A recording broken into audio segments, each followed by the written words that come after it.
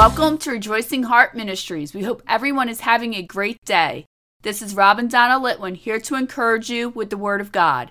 Today we have a teaching about renewing your mind and changing your heart. Our reading is from the Gospel according to Matthew, chapter 12, verses 34 and 35. O generation of vipers, how can you, being evil, speak good things? For out of the abundance of the heart the mouth speaks. A good man out of the good treasure of his heart brings forth good things, and an evil man out of the evil treasure brings forth evil things. Today's teaching is called Change Your Heart.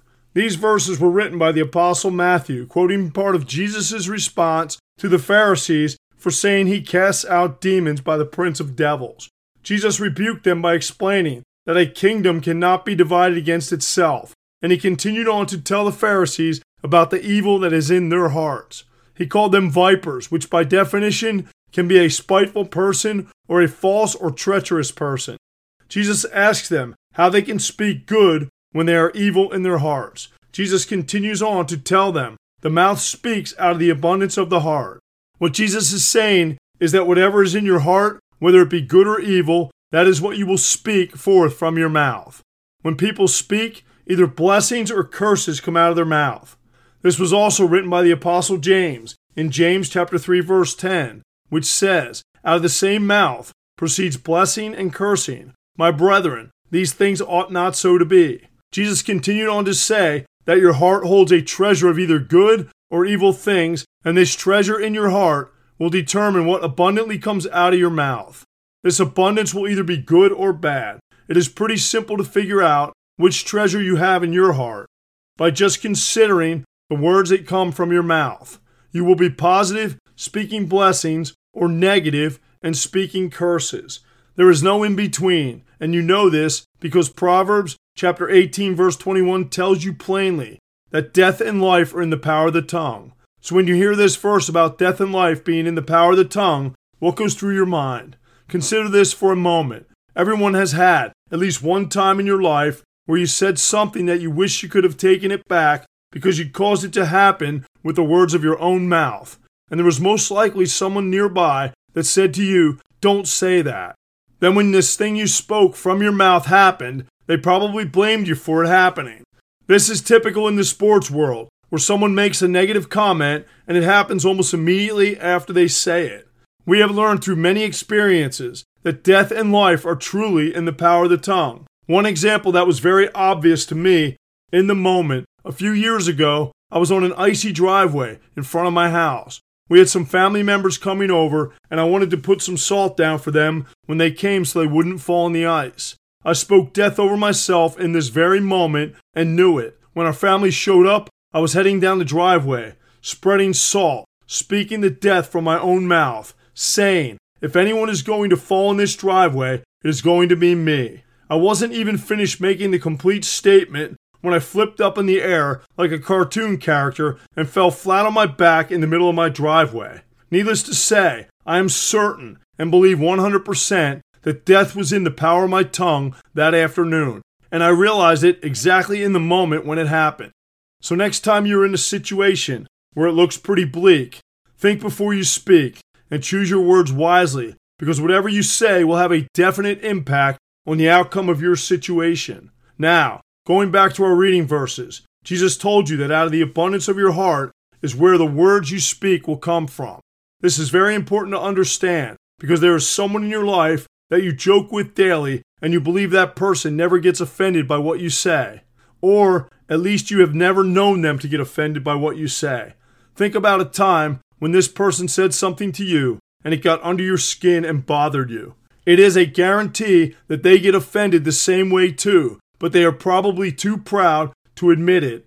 The Apostle Paul told you not to say foolish things or to joke in his letter to the Ephesians chapter 5 verse 4 where it says, nor foolish talking nor jesting, which are not convenient. Paul said you should not be jesting or joking when it is not convenient. What Paul meant by not convenient was that you should not joke inappropriately at the expense of other people. Have you ever heard the statement, I am glad you're having fun on my account? That is a sure sign that someone is feeling hurt. Stop joking with people and start to speak life over them by saying positive things to them because it will build them up and improve your relationship with them. This is an area where many people unknowingly offend their spouses. The husband or wife may do something silly. Of course, when either of you do something stupid, your spouse is always right there to point it out to you. This is inconvenient jesting or joking. Then if it isn't bad enough that they made a fool of you in the moment, they go on in the next few days and weeks telling everybody what you did. Most people will say they don't care about it, but everybody knows that is a lie because everybody has feelings that get hurt. Even the biggest, toughest person you have ever met has a soft spot. Next time you see someone do something stupid and want to joke with them about it, remember that Jesus said, "A good man out of the good treasure of the heart brings forth good things, and an evil man out of the evil treasure brings forth evil things." Meditation on this verse alone can change your heart today. I can tell you that many years ago, I was the man with the evil heart to immediately blast someone when they did something stupid. I was always looking for a way to make someone look like an idiot, and I was very successful at doing it. I also saw a return of this evil back to me, just as we were told it will return to you in Galatians chapter 6, verse 7, where it says, "Whatsoever a man sows, that shall he also reap." Today, I realize how I hurt many people unnecessarily, and I do regret it. I share this with you because I want to see everyone benefit from the insight of my own experiences. The only way I was able to overcome this evil in my heart was by asking Jesus to help me, and He did help me through His Word by teaching me the fruit of the Spirit in Galatians chapter 5, verses 22 and 23, which say, "But the fruit of the Spirit is love, joy, peace, long-suffering, gentleness, goodness, faith, meekness, temperance." When you know that these fruit of the Spirit are inside you, you can transform your life to show love and kindness instead of always making a fool out of people. Romans chapter 12 verse 2 says, "Be not conformed to this world, but be ye transformed by the renewing of your mind." These verses alone, Galatians chapter 5 verses 22 and 23, along with Romans chapter 12 verse 2, will change your life forever. If you meditate on them, put them in your heart, and apply them to your life. Putting these into your heart will create an abundance in your heart that speaks words like Jesus speaks. Always remember that Proverbs chapter 18 verse 21 says that death and life are in the power of the tongue. But you must know that this verse continues on to say that they that love it shall eat the fruit thereof. This verse tells you that you will speak death or life, and whatever you do speak, you will eat that fruit of death or life that you speak from your own mouth. Romans chapter 3 verse 4 tells you that Jesus is truth. Romans chapter 3 verse 4 says, "Let God be true, but every man a liar." Knowing that Jesus is truth, and He spoke that the abundance of your heart comes out of your mouth, you must consider what is in your heart.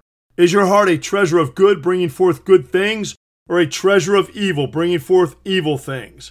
That answer is between you and God, because God knows where your heart is, and you know it too.